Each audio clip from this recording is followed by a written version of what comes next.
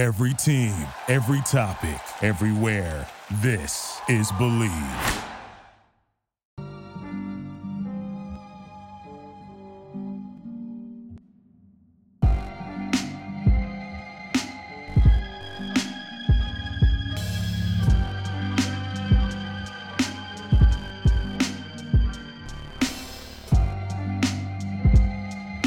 Hello, and welcome everybody to another episode of Pod Strickland. I'm your host, Winnie Boo, and it's episode 362.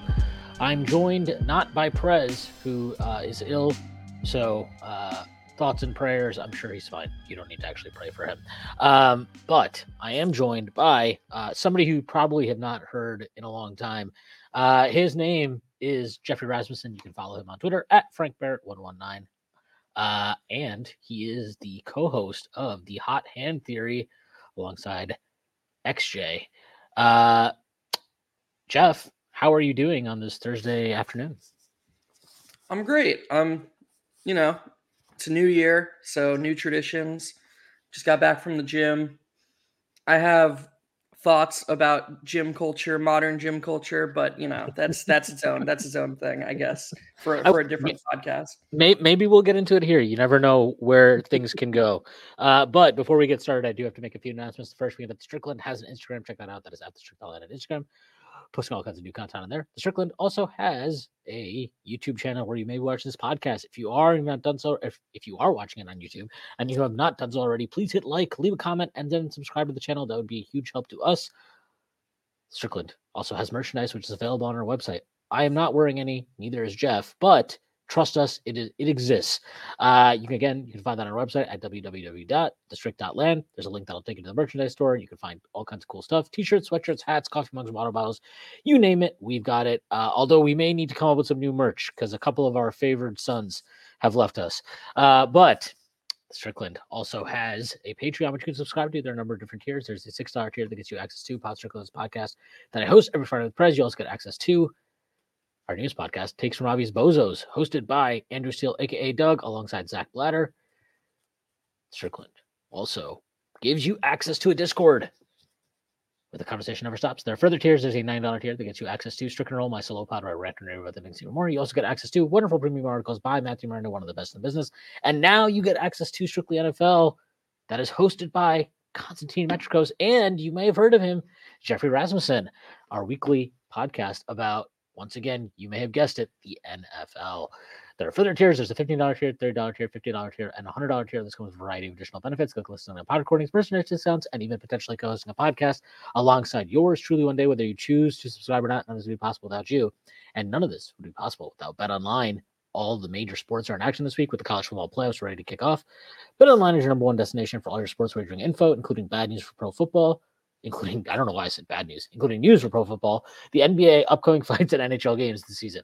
Head to the website today to get into the action and see all the updated odds for the week. Remember to use promo code BELIEVE, BLEAV, to receive your 50% welcome bonus on your first deposit. BetOnline, where the game starts. Okay, so the Knicks dispatched the lowly, cowardly, disgusting, vile Chicago Bulls yesterday in a game. It's actually funny. I was reading John's newsletter this morning, and he described the game as a game that was closer than the final score indicated.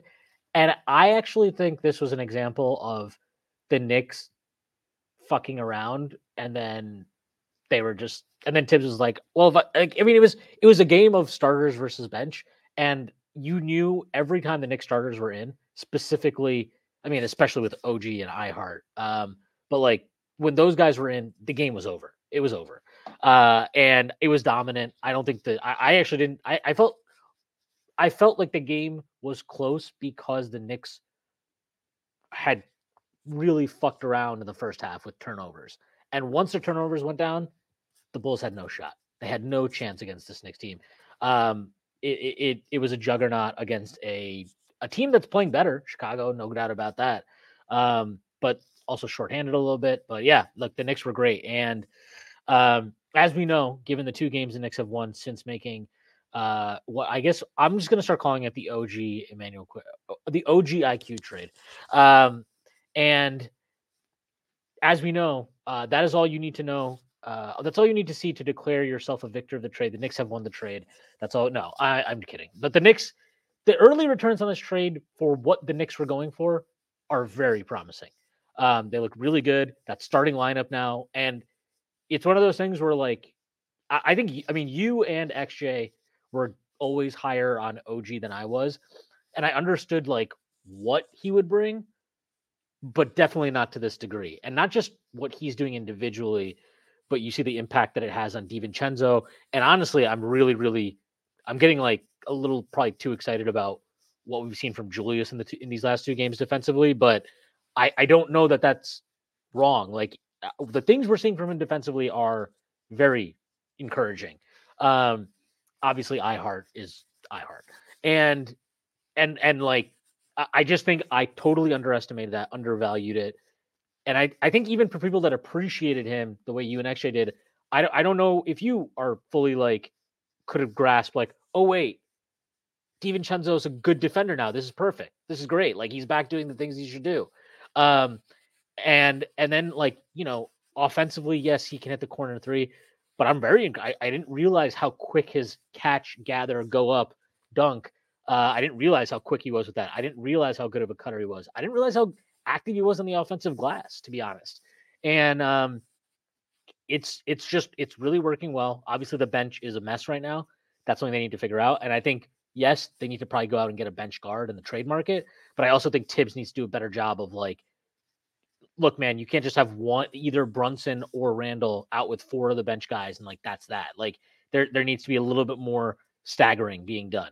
We'll see if he ever gets around to that. But without Emmanuel quickly, that's been very glaring. But I'm just like, I don't know. I think in a lot of ways, and there was an exhaustion of how long and how many times can we have the same conversation about, like, well, Emmanuel quickly needs to play more minutes, and RJ Barrett sucked, and Tibbs needs to stagger the rotations more. And like, we had the same conversation about this team, it felt like, for since the start of last season at the bare minimum. And I'm sure that exhaustion existed internally too. And I'm sure that exhaustion definitely led into frustrations internally. Probably and we know, like, as Fred Katz reported, there was issues with guys not being happy about their minutes, their role. I think all of that is inevitable in the NBA, and it's really hard to. It's easy to have a really good dynamic one season. It's really hard to bring back the same exact players, and have the same exact dynamic. That's just not how it works. And I think this team needed to change in some ways. They made a big one. I'm sure we'll talk about whether they totally maximized the asset. I did listen to yours and XJ's pod today, so I think we are on the same boat there. But I do think they deserve credit for, one, accepting that the RJ Barrett contract extension, whatever, him as a player, it was just not happening in New York. It's not going to happen. And they didn't anchor themselves to having to justify their choice of giving that extension. I think they deserve credit for that. And I think they deserve credit for identifying a player who, again, small sample size, but I just don't think there's much doubt about it. Has brought, he is Luke Skywalker. Maybe he brought balance to the Force. But like, I think they deserve credit for those things. And, now the team is unstuck in some ways of, like, okay, like now, like before it was kind of like, okay, we have this Fournier expiring, but how the fuck do we add somebody to this lineup without, like, I don't, like, how are we doing all of this? And now I think we're driving the conversation forward now about this team, and this team, whether they do or do not, this trade was clearly about raising the ceiling around Julius Randle and Jalen Brunson, with Tom Thibodeau as the coach. And I think they have done that in at least the short term, for sure. And I think now the moves that we're talking about now have to always kind of be about, it's not about managing your young guys. And like, I think they clearly are signaling they view themselves as a very competitive team in the East that maybe isn't quite, it's not quite there yet, with Boston or whatever, but they have the firepower in terms of assets and contracts to get into that class. And now it's about them doing it. Will that move be available to them at this deadline of going to get the guy or guys that can vault them into that true contenders tier? I don't think so, but I do think they're at least able to now get somebody who, whatever we feel about Emmanuel Quickly and how they manage his time here, I think you can say that there should be moves available to them that the aggregate of OG in for RJ and 80%, 85% of Emmanuel Quickly, bench guy, able to run those units, that should push their ceiling higher in the short term for sure, I think. Yeah. So quite a bit to unpack there. Start with the game. I think I'm somewhere in between, what you said, John said, and your opposing side, because I think they kind of go together. Like, I feel like what John was implying is kind of objectively true in the sense of it was 95-91 or whatever, It was 90 to 89.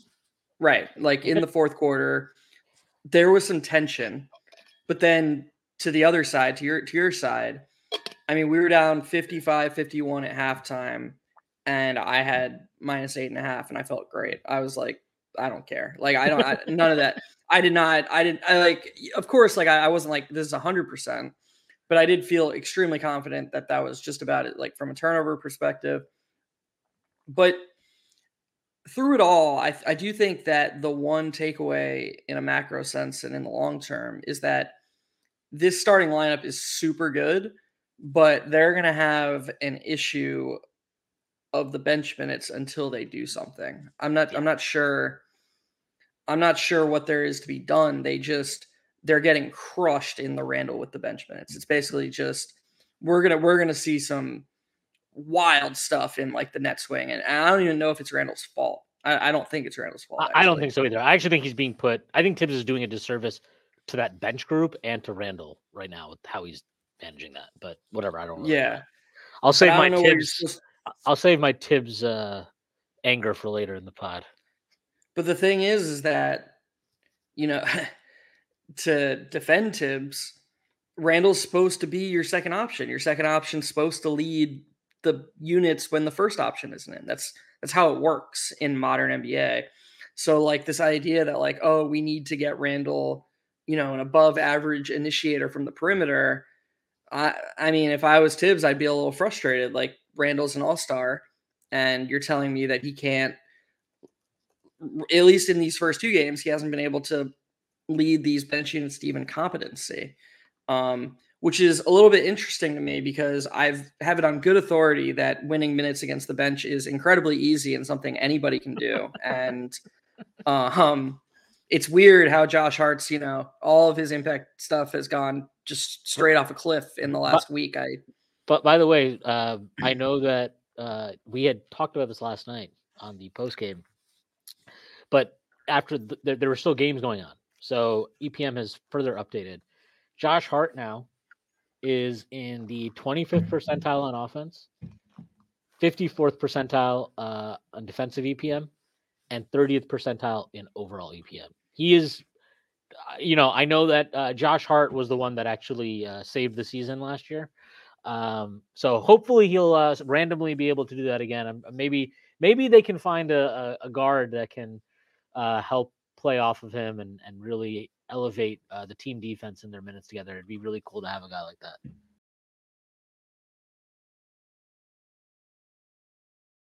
It would. But in the meantime, they do have a guy like that. They have Dante DiVincenzo who can just play shooting guard in these closing lineups. So until Josh Hart figures it out, we can have a conversation about, and by the way, the lineup, the closing lineup last night was great. So this isn't like, of course, anyone's watched it last night and they're like, what are you talking about? It was great. It was great because the Bulls didn't have a way to punish the Knicks for the deficiencies. It was like they were trying. Billy Donovan's a good coach, they were blitzing Jalen Brunson, but they didn't have the backline defenders to make the rotations necessary. They were trying to make it apparent that, like, okay, we don't care that Josh Hart's out there. And it's like, it's cool that they were able to not be hurt by that and sort of, play whatever move they had back at the Bulls with those 5 guys on the court. But you could just make your life way easier if you just play DiVincenzo and not let them do that. Because nobody wants to give up open threes to really good shooters. The whole reason that Josh Hart is, and I understand, I actually feel like they did a really good job of finding creative ways within that paradigm, within that lineup, to not let Josh Hart be as exploited. They used him as a screener. They used him as the roll man. They on the short roll, they let him play to his strengths, which is smart. But you have a better basketball player right now. Like, why not just, and in his natural position? Like, Josh Hart is playing out of position at shooting guard in that lineup. But you have a better player who's already a shooting guard just waiting right there to play. And he was like 4 of 10 from 3 last night. He's been hot lately. Something I don't or will never understand. But back to my original point, if and when Josh Hart turns it around in the macro, I'm at least more open to having the conversation. Like, with anybody who wants to say, like, okay, here's why Tom Thibodeau likes him in that lineup. I'll be like, okay, his impact is really good. He's playing well. All right. I don't think I agree with it. I get it. He's been one of the worst players in the rotation this year. It's indefensible right now. And I truly believe that as long as he keeps playing this way, it is going to hurt the Knicks against better teams. They play a really good team on Friday, so we'll see how that goes. I will say, though, like, I'm not worried at all about the Sixers in terms of the Knicks starting lineup versus the Sixers starting lineup. I think the Knicks are going to hold up just fine in those early minutes of the first and third quarter and the end of halves. Yeah, no, I totally agree with that. The Josh Hart thing is just very infuriating at this point. Just because, and I actually, I'll throw this to you. I was thinking about this earlier today, and I think Josh Hart will not be on the actual contending version of this team. I think his skill set now with DiVincenzo here and having acquired OG Anunoby, I think he becomes the guy that's superfluous to the Knicks. I don't think they need his rebounding the way they did last year. I don't think his pushing of the pace has been very valuable at all this season. I don't think his decision-making is very consistent or good. And DiVincenzo's a flat-out better shooter. He's not a great point of attack defender. OG is clearly better than him. Quentin Grimes is a better point of attack defender than him. I think as an off-ball defender, DiVincenzo's superior. And I think OG is just better than him at everything. Let's be fucking honest here. Like, OG is basically better than Josh Hart at every element of basketball. And that's kind of why Hart was super valuable to us prior to OG, because all the things we were really frustrated at with RJ, right? The small things, like the things that aren't box score necessarily, but those small things are things that Josh Hart is willing to do, right? Fighting for position, defending guys bigger than you, all of that stuff. And now you have OG, and he does all those things. I'm not saying that there's no place at all in the current rotation for Josh Hart, but I think his utility has been minimized. And if Grimes gets his shit together, I really just think Grimes should be taking their minutes load and role should be changing, because Grimes' ability to spread the floor has to be honored. I don't care what he's shooting. I don't care if he's looks like he's playing frantically. His shooting is clearly more honored by opponents. This was very much most obviously recently demonstrated in the fucking playoffs last year against Miami. So I think Josh Hart is not, I don't want to say he's a problem. That's an extreme reach, but he is a problem that Tibbs can't seem to he cannot seem to dial back his addiction to Josh Hart. He seems to feel like he has to find a way to get him 25 minutes a night. And that was a mistake when Emmanuel Quickley was here. And it remains a mistake with OG Anunoby here. He does not need these minutes right now. He does not. He's not even playing. Like last year when he was playing well, I had no issue with it. Why would you, right? He was so impactful. You want him on the floor. This year, he's not impactful because one part of the reason is he's not shooting, fucking 98% from three. And the other part is I think he's just feeling himself too much. Like the fucking passing in transition is, honestly, I'm going to have an aneurysm about it. It's like he threw one yesterday into the fucking mezzanine. That was insane. It's one of the worst passes I've ever seen in a fucking basketball game. It's ridiculous to watch. And yeah, that's just what I like.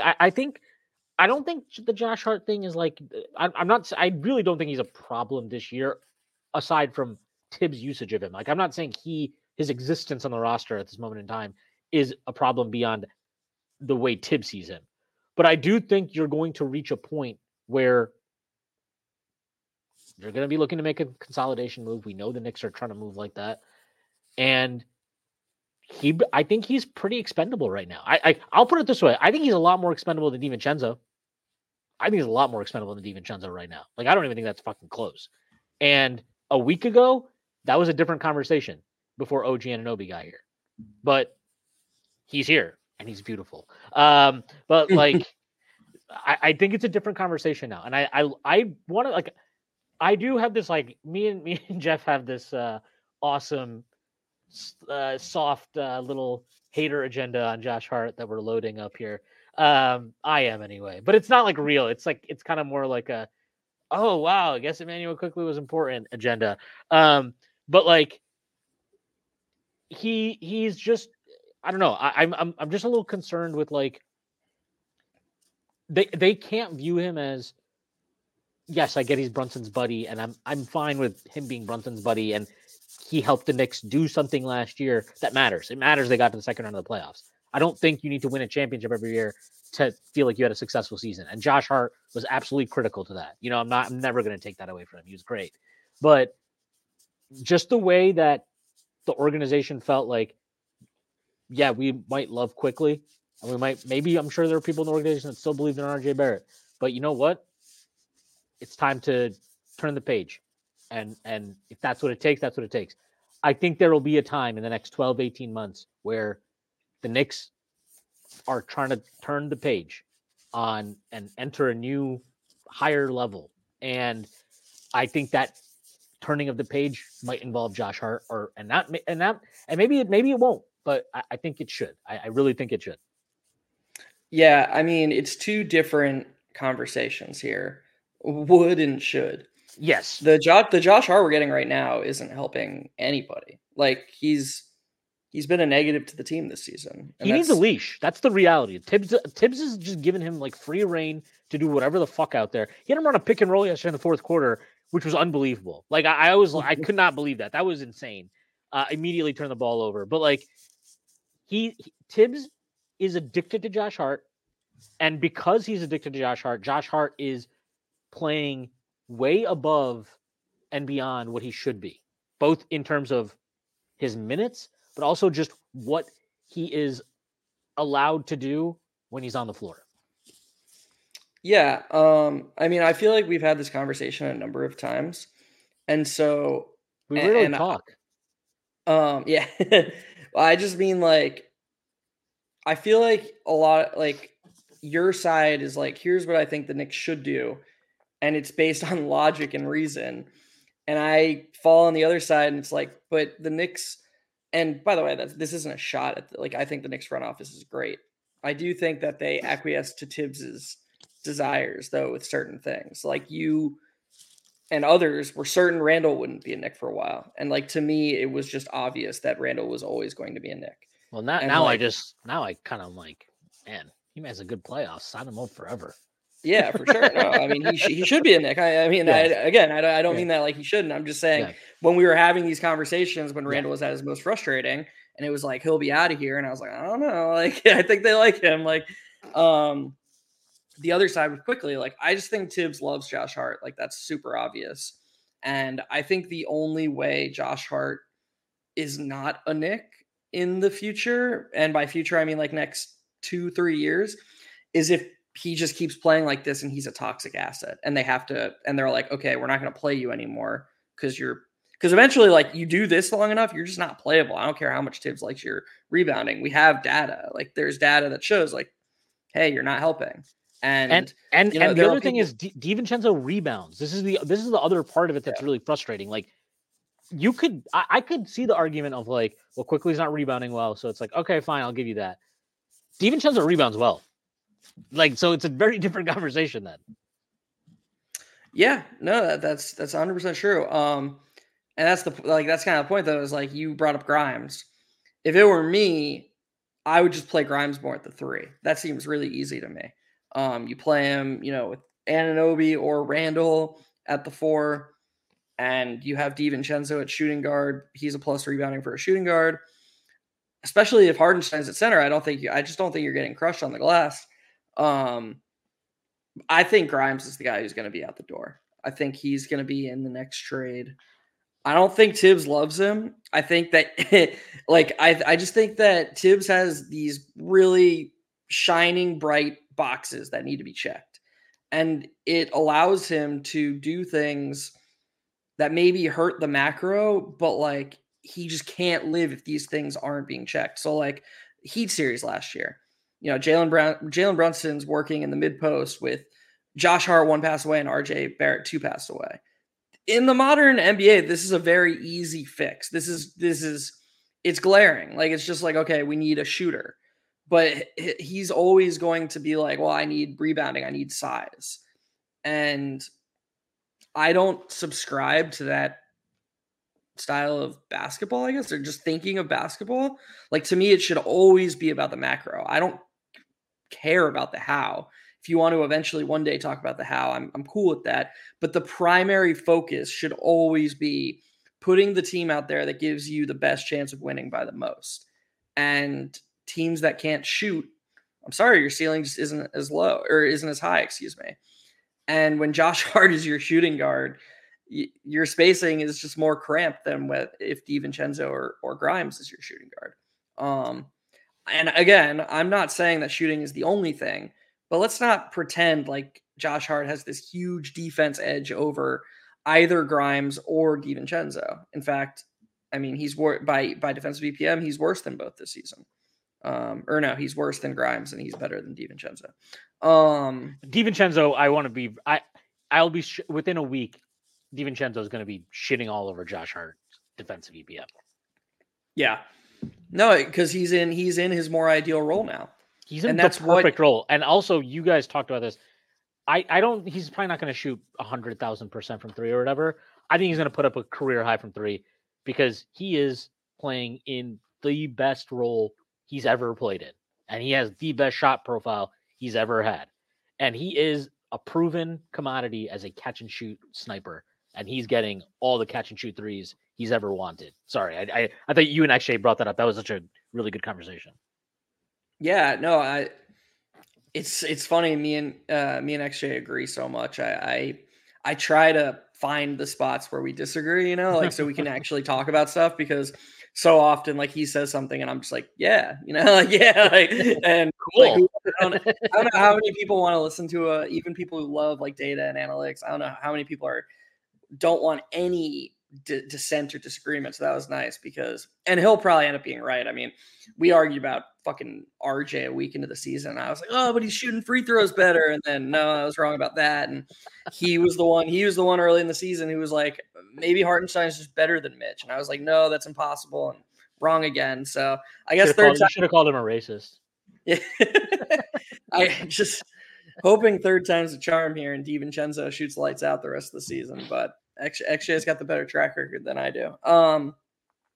But yeah, I do think that, like, in his role next to Brunson and Randall, especially when they're both on the court, it's just he's not doing anything with the ball in his hands. Like, there was that one possession early in the first half. I think it was like 12-7 Knicks or maybe 10-7 Knicks.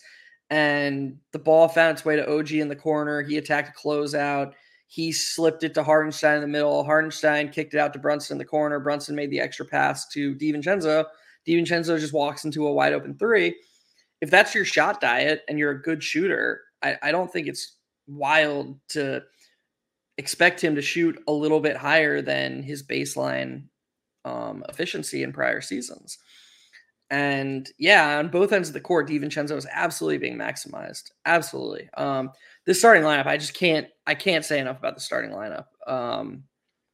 It's just in every way. I mean, and you brought it up earlier when Randall, I mean, you don't want Randall to have to be your second or third best defender. You just don't. That's terrible. That's too much. And again, not hating on Randall, that's just too much for him. He carries such a large burden offensively. He's already not like the type of guy who's just nails every single possession. You want that to be your fourth or fifth best defender. Nothing we can do about Brunson. Like Brunson's just, he tries more often than not, but he's just physically limited. You need Randall to be the only other sort of weakness. And when you put Randall in that not fourth option, but when he's your second worst defender and you have three guys like DiVincenzo, OG, Hartenstein, who are all impacting different areas of the defense and they're doing different things defensively. DiVincenzo's off the ball more, OG Anunoby's on the ball more, Hartenstein's at the rim. Those are three really important areas of defense. All of a sudden, Randall is sort of allowed to impact in his own way, but they're not reliant on it. They're not getting killed by when he's not locked in. And in a way, I think that kind of frees up his defense. I've been really impressed with Julius Randle's defense the last two games, ever since the Anunoby acquisition. And it would be awesome if that kept up. I'm not asking him to be good. I'm just asking him to be fine. Like, just be competent. Don't kill the Knicks. And that's exactly what he has been this season. I mean, he's in the 66th percentile defensive EPM. That's really good. Like, to do that over a third of a season, I can bring up right now, like, his career, but so in the first All NBA season, when he was awesome, that was his career best EPM, defensive EPM by a long shot. And then he was somehow a small positive the next year. He was 65th percentile, but he's been a negative the rest of his career. And his offense from an impact perspective is back to like what it was in 2021. Again, it's going to be really hard for him to ever, I said this in the offseason, it's going to be really hard for him to ever be as good as he was last season. And that's not, being dismissive but he's making me believe. He's making me believe. Yeah, but no, I mean offensively. I know.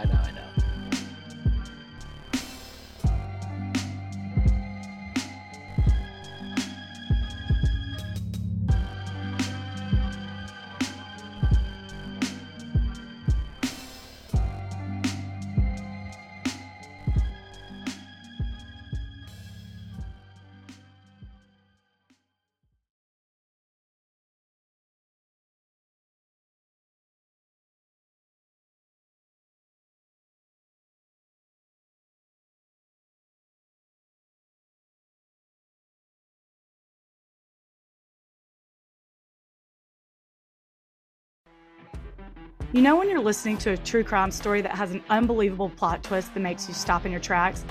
That's what our podcast, People Are the Worst, brings you with each episode. I'm Rachel. And I'm Rebecca. We're identical twins who love true crime cases that make you say, didn't see that coming, and we hate the people responsible for them. Listen to People Are the Worst now on Apple, Spotify, or wherever you get your podcasts.